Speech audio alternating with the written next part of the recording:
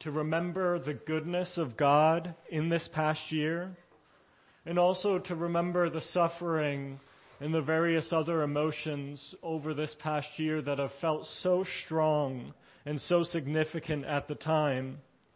But looking back, we can see how they have passed away and how untrue guides they really were in the midst of them. And looking at that, we can look at God, who is the same yesterday, today, and forevermore, and be comforted as we look towards this next year, both its troubles and its joys, knowing that day by day, our God will be the same.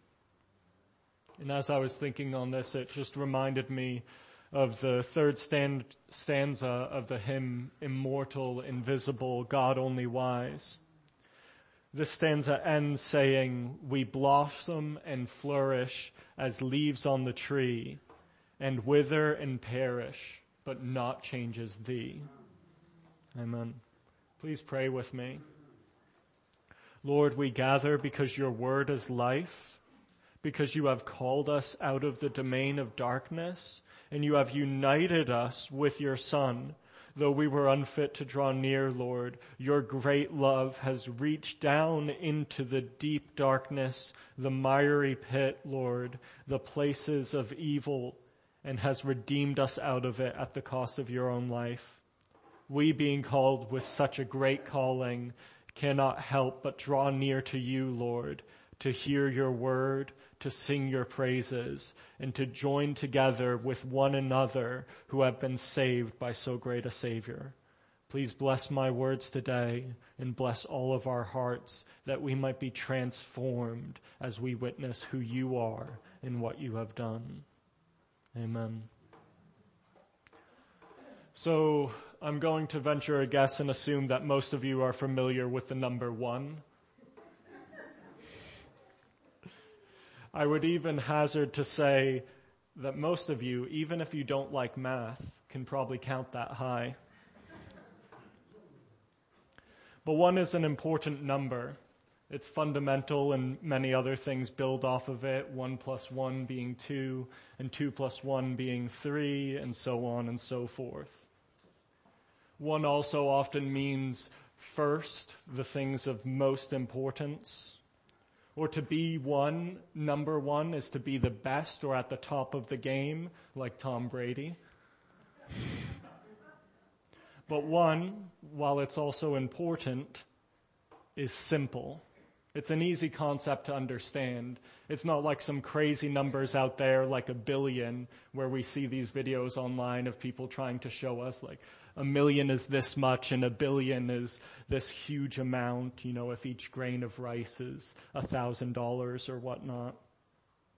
There's no videos like that someone has made trying to explain how big 1 is. It's a pretty easy concept to understand. So 1 is an important number, and it is a simple number to understand. And I'm going to ask you to put that on the back burner. It will come up later on, because this rings true not just for the world, but in Scripture as we talk about the concept of oneness. So let's begin reading the passage. And as we're reading the passage, pay attention to the usage of the word 1 as it repeats over and over, as it will help us in putting together the concepts that are being explained here. So, the letter written by Paul the Apostle from prison to the Ephesians. Chapter 4, starting in verse 1 and going all the way through to verse 6. I, therefore, a prisoner for the Lord, urge you to walk in a manner worthy of the calling to which you have been called, with all humility and gentleness, with patience, bearing with one another in love, eager to maintain the unity of the Spirit in the bond of peace. There is one body and one Spirit, just as you were called to the one hope that belongs to your call. one Lord, one faith, one baptism, one God and Father of all, who is over all and through all and in all. This is a beautiful passage, and I was deeply excited when Gary assigned me to it. This idea of oneness is really amazing, and I thank you for the privilege to get to preach to you about it. Paul starts off in the first verse laying out the central idea of this section. He urges us to walk in a manner worthy of our calling. Lock that in your head as we go through the rest of this sermon, that the main idea is to walk in a manner worthy of our calling. If you are a believer, there is a way that is fitting for you to walk and to conduct yourself, and it is fitting to the way in which you have been called. But before Paul goes into that command, he preloads the command with a reminder of who he is. It's good, a reminder. I may have forgotten who was writing this letter, and if we decided to start as we did today in the middle of the book instead of at the beginning and working our way through, it's helpful that he introduces himself a bit so we don't forget. Kind of like coming in halfway through a movie. Obviously, this is not the main reason that Paul put it there. He was writing this letter to a congregation, and it would have been read out all at once, before there was even chapters, word by word, throughout the whole thing. And there would be no confusion in the audience's mind as to who was writing it. So when he points out in the first verse, I, therefore, a prisoner for the Lord, he is not reminding the audience of who he is because he's worried that they forgot, but because he's trying to draw out special emphasis. He's trying to show them his credentials. He's about to expect something of them, give them a command and urge them to behave in a certain way. So he is flashing his ID card to remind them of who he is.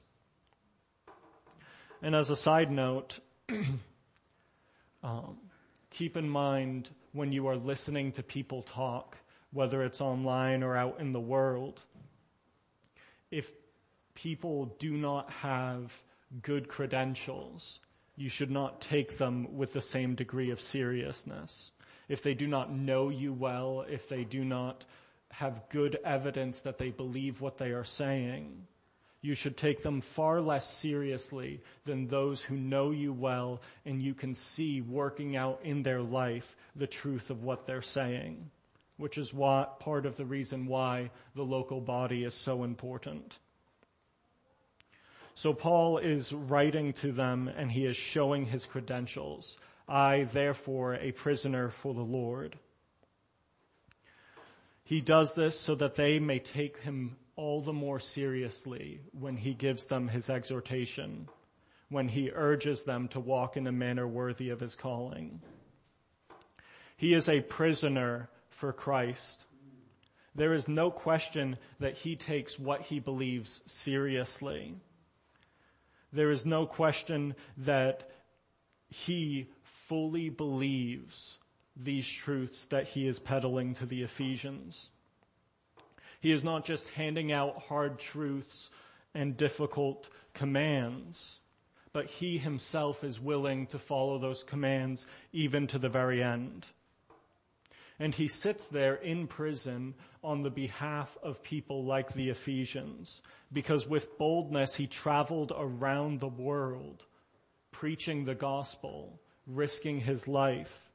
And because of his boldness in doing that, for the sake of people like the Ephesians, he is now in prison when he writes to them. And so the man who sits in prison with the threat of execution looming over his head is the one who is urging them to walk in a manner worthy of their calling. But his credentials go further. He says, I, therefore, a prisoner of Christ, urge you.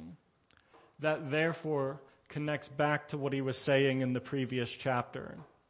And while we don't have time to get into all of the details of it, Paul in the previous chapter finishes by praying a beautiful, loving prayer for the Ephesians before the throne of God above, desiring to see them exist in the fullness of the knowledge of God's great love for them. And so his credentials are further established as he emphasizes that he is someone who loves them and prays for them before the throne of God. And that person, the one who is in jail, the one who loves them and prays for them, he is the one who is urging them to conduct themselves in this way. And that's all well and good for Paul and the Ephesians, but for us here sitting in America in the 21st century, it may not be so easy to understand what it has to do with us. Paul wasn't praying for me. He didn't even know me. So why should I care that he is the one who is writing this exhortation? Well, his credentials do matter, and they do add some weight to it. But more importantly than his credentials is who Paul is being a reflection of. Paul is being a reflection of someone whose credentials are far greater and matter to us even this day in the 21st century. As he writes this, he is being a reflection, a imitator of Jesus Christ, who himself is the Word made flesh and who by the Holy Spirit has written through Paul this letter. So these words that are being written are not just for the Ephesians at that point in time, but for the men and women who are gathered here at Sovereign Grace Chapel. And his credentials are without equal. As the Father says, "This is my beloved Son, listen to him." Paul prays for the Ephesians before the Father's throne, but Jesus ever lives above to intercede for those who are his. Paul backs up his words with actions, but Jesus did perfectly everything that he taught us to do. Paul writes to the Ephesians while he's sitting under the threat of execution, but Jesus writes to us through Paul after having been executed in our place. This is the one who is urging us to walk in the manner worthy of our calling. He is the one who called us in the first place. So let us look at his credentials and let us take to heart the encouragement that he is giving us to walk in a manner worthy of this calling. So the rest of what we are studying today will answer two questions on this main idea that has been presented. The first question is, what does it look like to walk in a manner worthy of the calling that we have? And then the second question is, what exactly are we called to? The passage beautifully will cover these two questions so that we can understand the fullness of this exhortation that we are being called to. This pattern of these two questions of how we are supposed to do something and why we are supposed to do it is a common pattern in Scripture, and it will help you put your Bible together if you learn to recognize it. The fancy term for this pattern is imperative and indicative, or in other words, what you should do and then why you should do it. It is imperative that you do this, and and this other thing indicates why that command is imperative for you. So through this pattern, we are being called to live in accordance with truth, to live in accordance with reality in a way that breaks from our own sinful fictions of what the world looks like and conforms ourselves to the true way that reality actually is, the way that God has made it and declared it to be. So, imperative and indicative. What we should do and why we should do it. That's the order that this passage answers the questions, but we're going to flip it around today for the sake of clarity. So before we start to answer the question of why we should behave in a certain way, I just want to clarify one piece of language from the text, as it will help us make the connection between these two ideas more easily. In the passage, we are encouraged to be eager to maintain the unity of the gospel. Unity is a word that means oneness, hence the title of the sermon. Most words in the Bible that have uni at the start of it are talking about the number one. They're pulling from the Latin there. United, unify, union, unity. All these words are talking about being one. This is easy to remember if you speak just a little bit of Spanish. The word for one in Spanish is uno, or if you play card games, you should get it too. So unity means oneness. And keep that in mind as we reread back through the passage to refresh ourselves to understand what he is talking about here. I, therefore, a prisoner of the Lord, urge you to walk in a manner worthy of the calling to which you have been called. Then we have the imperative, how we should do this.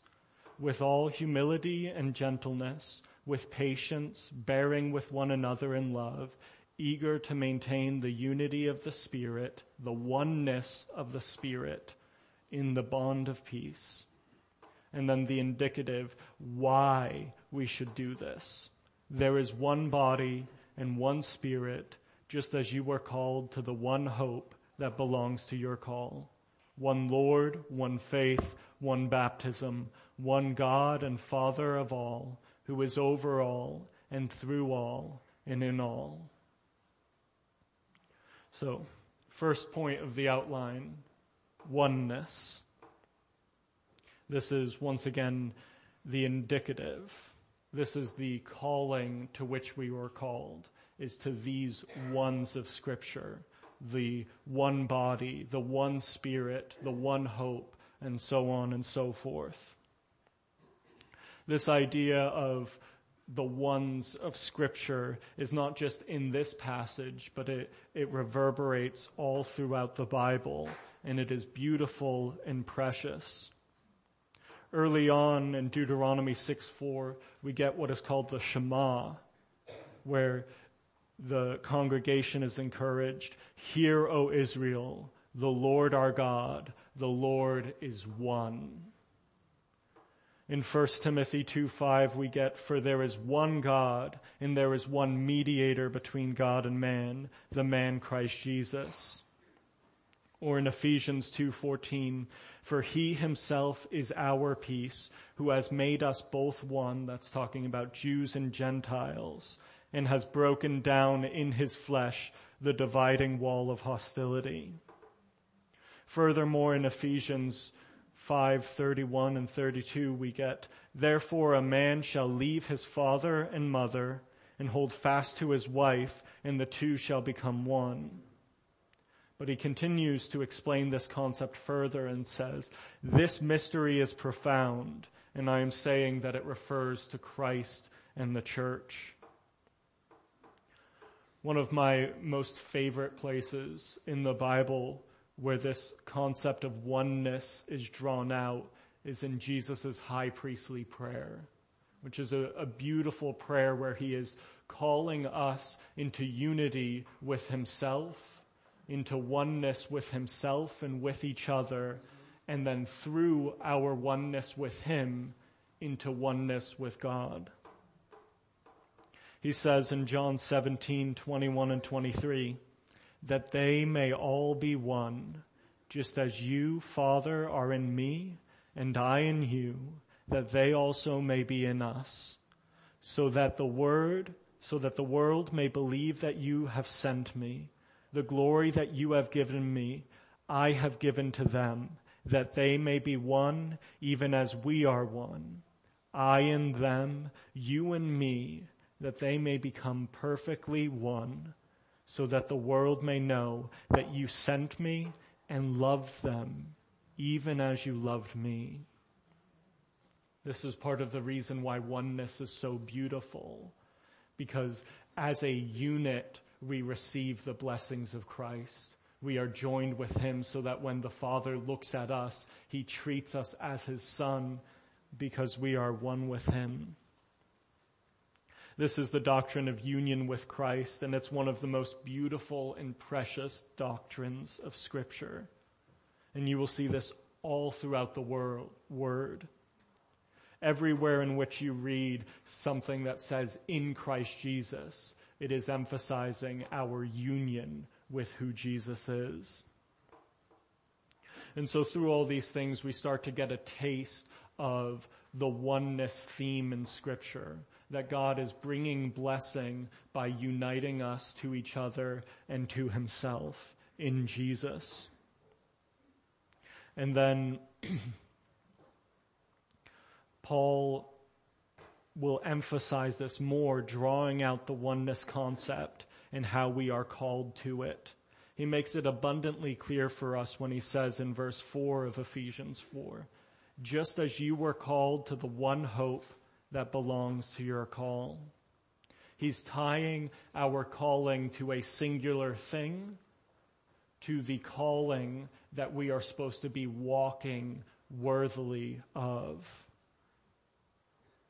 So, to understand how we are supposed to walk worthily, first we want to understand the call to which we are to be worthy of.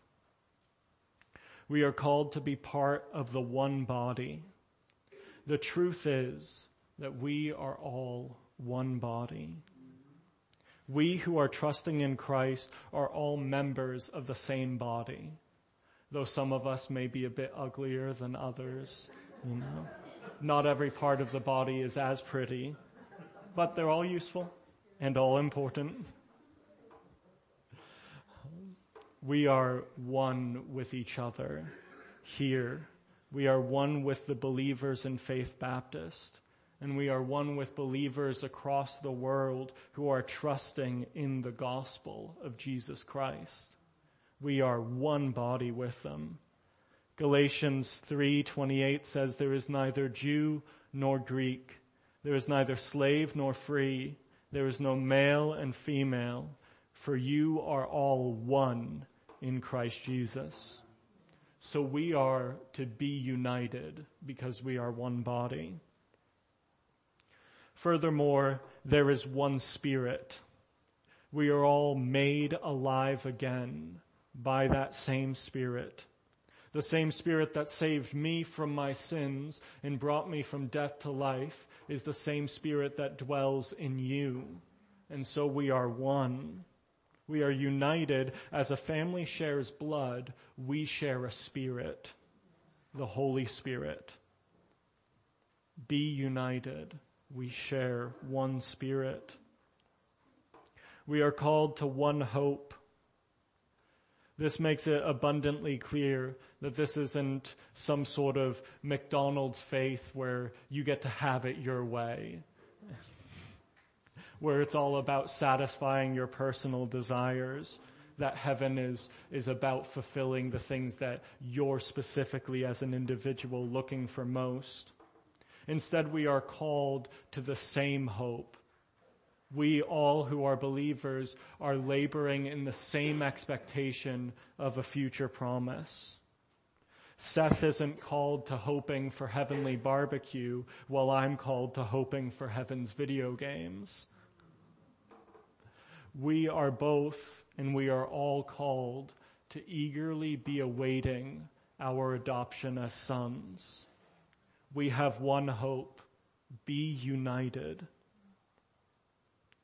We are not called to serve different lords, each with our own God or our own focus, but we are all subject of one ruler, one Lord. And so as subjects under one Lord, we should be united. We are not called to put our trust, our faith in different things, to have confidence in this or in that, as each one's heart guides him. But we are called to have one faith and one trust, who is Jesus Christ. And so because we all have one trust, be united. Be one. And beyond all that, Paul tops this off with a great praise of who God is. He says, there is one God and Father of all, who is over all and through all and in all. There is one Father. All you who believe are his children. We are members of the one family of God. He is over us and he is in us. So we are to be united.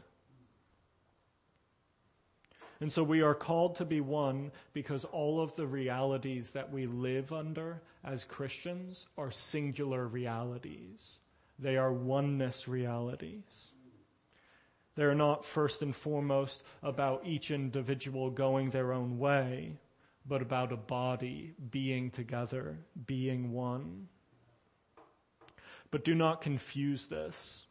This is not uniformity in the sense that every believer is a cookie cutter or a carbon copy of each other, that we have to shave off pieces of ourselves until we all fit the same mold.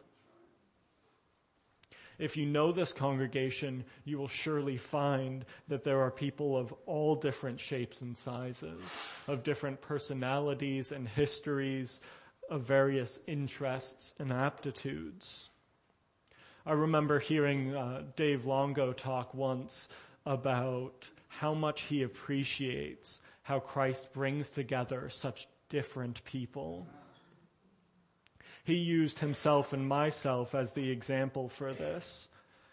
Dave Longo and I are very different people. Dave loves sports. If you want a guy who knows facts about sports, the various seasons that this famous event happened and all these various things, talk to Dave. He's your guy.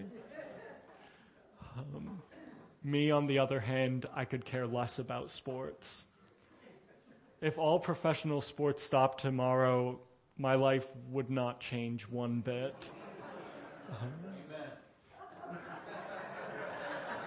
But that's not to say I don't have my own weird hobbies and likes. Ones that frankly Dave could care less about. I like medieval history and fantasy novels. I like Christian metal music. But I love Dave because he's my brother in Christ. And Dave loves me. And that is such a beautiful thing where you have diversity in the body, but unity in who Jesus is and what he has done for us. So the unity of the gospel is not the enemy of diversity, but it's actually the only place where diversity can exist. If you look out at the world, you see what happens when people try to have diversity without anything to be unified over. It is chaos and it's misery, everyone going their own way. It's like how the author of Judges sums up the actions of people in those days. He says there's no king in Israel, and so everyone does what is right in their own eyes. This is what happens when you try to have diversity without any central point for people to be unified on. And this is because being unified on the things that are most important puts everything else into its proper place. It allows us to be different from each other and to disagree with one another and yet not divide and tear each other apart. So dig into this. Be united, because in that is when we are truly free.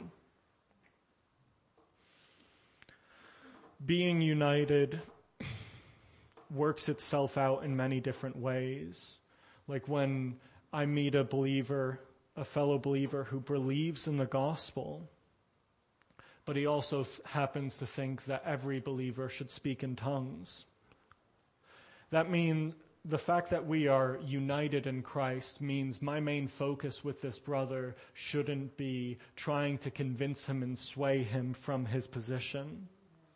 But I should first and foremost make sure that my conversation and conduct with that brother recognizes and glorifies the gospel that we are both believing in.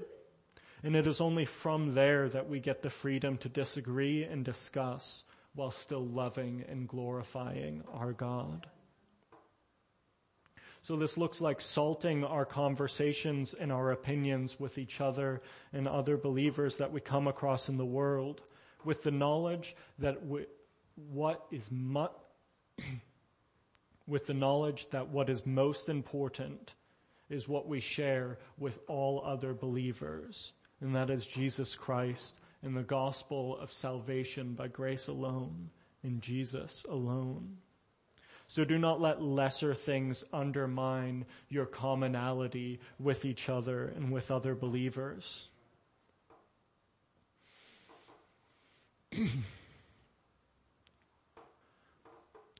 And so we are called to be one because all of our callings of believers are to oneness realities.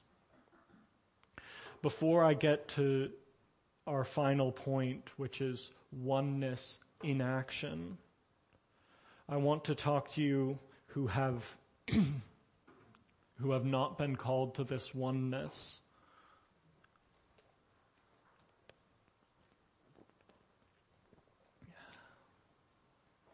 See, some of you have not trusted in Christ. You have not been united to a body of believers and to the Lord and Savior.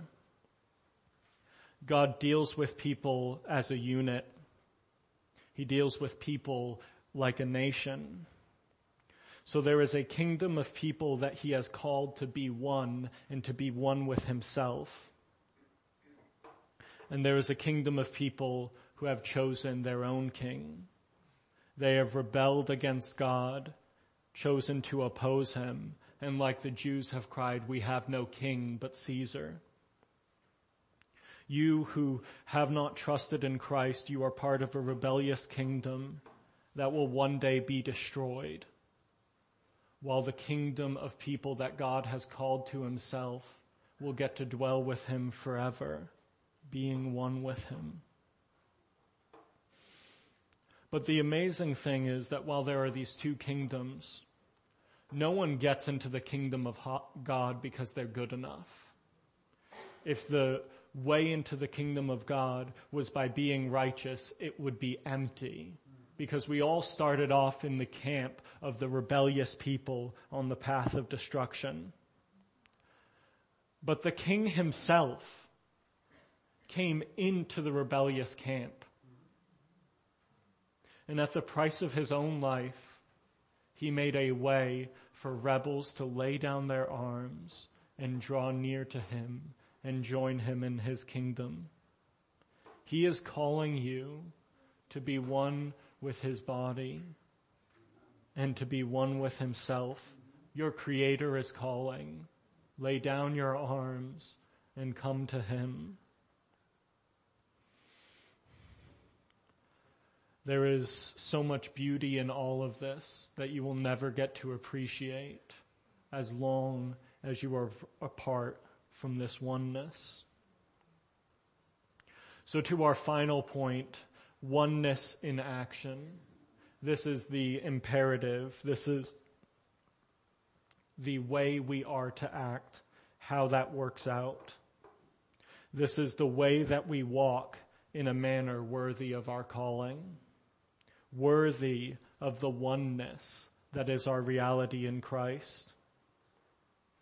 We are exhorted to walk with all humility and gentleness, with patience, bearing with one another in love, eager to maintain the unity of the Spirit in the bond of peace. Once again, we're going to flip the order, as the last part of that series is the most important one, and all of the instructions that come before it are to explain that idea more fully. So the chief idea of what it looks like to walk worthily is to be eager to maintain the unity of the Spirit in the bond of peace. So my exhortation for you is simple. Be eager to maintain our unity. See it in your heart, in your mind, in your actions as important, as precious, because it is a reflection of the precious truths of our salvation, of our God, and of our faith. Brothers and sisters, if we do not maintain the unity of our calling, we will divide what Christ has joined together, what Christ died to join together. Galatians 5:5 says, "But if you bite and devour one another, watch out that you are not consumed by one another." If we fail to cherish unity, we will undermine ourselves in the end, because our only hope is Jesus, and from him this unity flows out.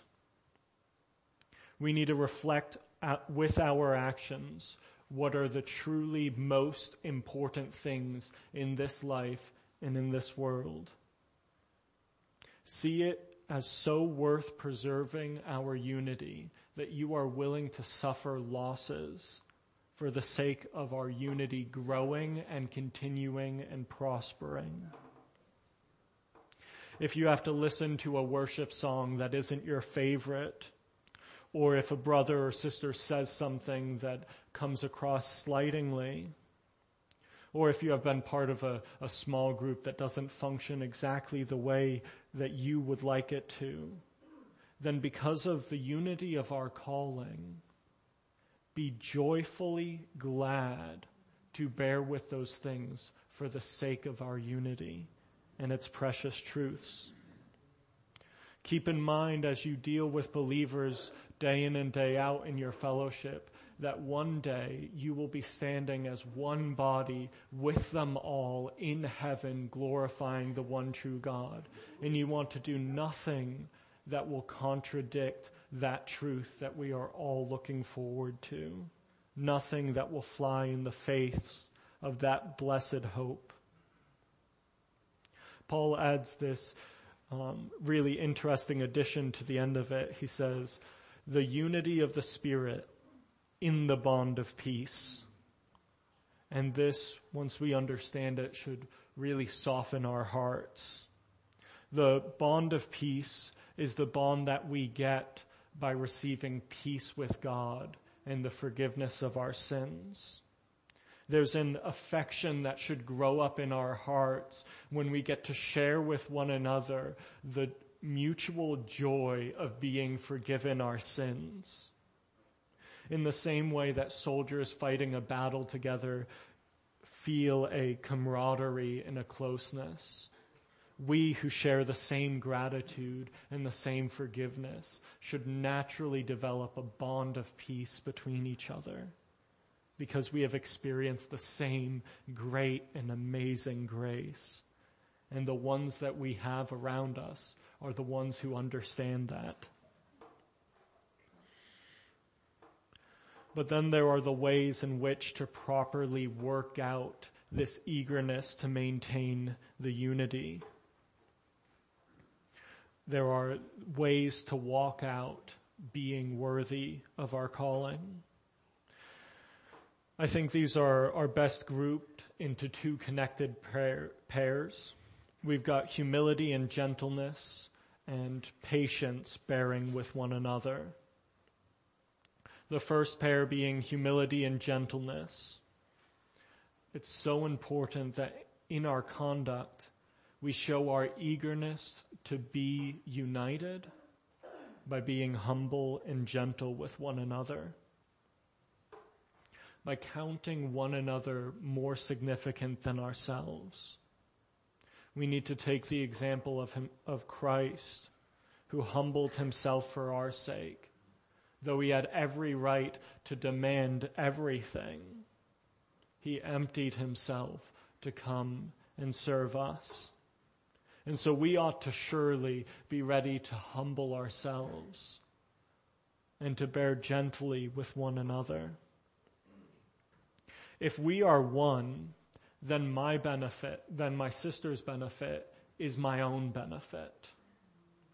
And if we are one, my brother's loss is my own loss. And this mentality is part of the key to being humble, because it allows me to look at you and say, good things happening to you, even at a cost to me, is a gain, is a win, is a victory. If we are one, I am freed to, as is written in the book of Hebrews, to joyfully accept the plundering of my property for the sake of believers. And not just my property, but my life and my time. And let us also be gentle, not harsh, but kind, seeking to build one another up, to be gracious to one another, even in the midst of all of our weaknesses. Proverbs 15:1 says, a soft word turns away wrath, but a harsh word stirs up anger. It is so key that we give careful thought, especially when a brother is in sin or some mistake, of how to be gentle, especially when they've wronged us. Because they are not some enemy that we are opposing, but they are members of our same body that we want to be reconciled with. James 3 summarizes, I think, this attitude of humility and gentleness so well when it says, the wisdom from above is first pure, then peaceable, gentle, open to reason, full of mercy and good fruits, impartial and sincere. And a harvest of righteousness is sown in peace by those who make peace. So as we consider this, take a second to reflect on your own disposition, especially as you've dealt with the people of God. Are you a bitter person who easily takes offense at the things other people say? How do you respond when a brother or sister interrupts you in a Bible study? I know it's happened to me a number of times, and I know I often don't respond as I should. When a fellow heir of Christ sins or makes a mistake,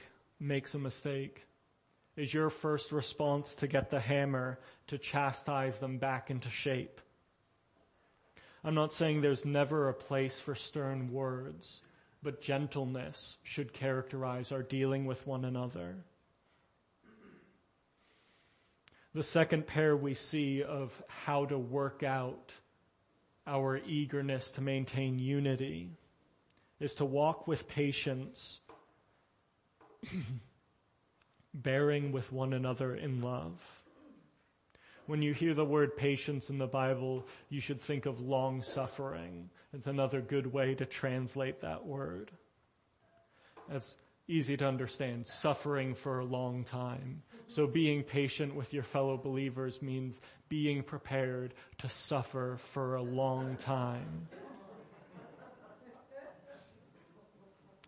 So follow Christ because he suffered for us.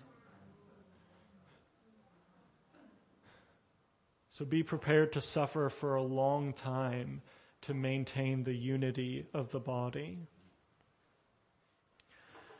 Peter came up to Jesus and said, Lord, how often will my brother sin against me and I forgive him? And Peter, thinking that he's a pretty forgiving and merciful guy, gives a number that he thinks is big. He says, as many as 7 times? And Jesus says to him, I do not say to you 7 times, but 70 times 7 times. Bear with your brothers and sisters. Forgive them. Bear with them the loads that they are carrying, even if the burden of those loads is their own sinfulness. When one member of the body hurts, the whole body should protect it and draw it close. Bear one another's burdens and so fulfill the law of Christ. And love them all the while you are doing this, because they are your flesh. They are your body. Ephesians 5:29 and 30 says, "For no one ever hated his own flesh, but nourishes it and cherishes it, just as Christ does the church, because we are members of his body. By doing this, we will maintain unity and so uphold our blessed oneness, which is ours in Jesus. I urge you, as a sinner who is saved by grace, as a man who fails so often, and one who has been loved by God, even as you all are, to walk in a manner worthy of the calling to which you have been called." Lord, we ask for your forgiveness because we know that we fall so desperately short. We ask for your strength because we know we are so desperately weak. And we rejoice in your salvation, for you supply all of our needs abundantly, overflowingly, in the one who died for us, Jesus Christ. Make us one with him, even as you are one with him. And allow us, Lord, as we prepare to eat this bread and to drink this cup, that we would remember our oneness with each other and our oneness with you. Amen. Thank you, brother. Wonderful exhortation. We're going to break bread. Our unity comes from this, brothers and sisters. That's what unifies you and I.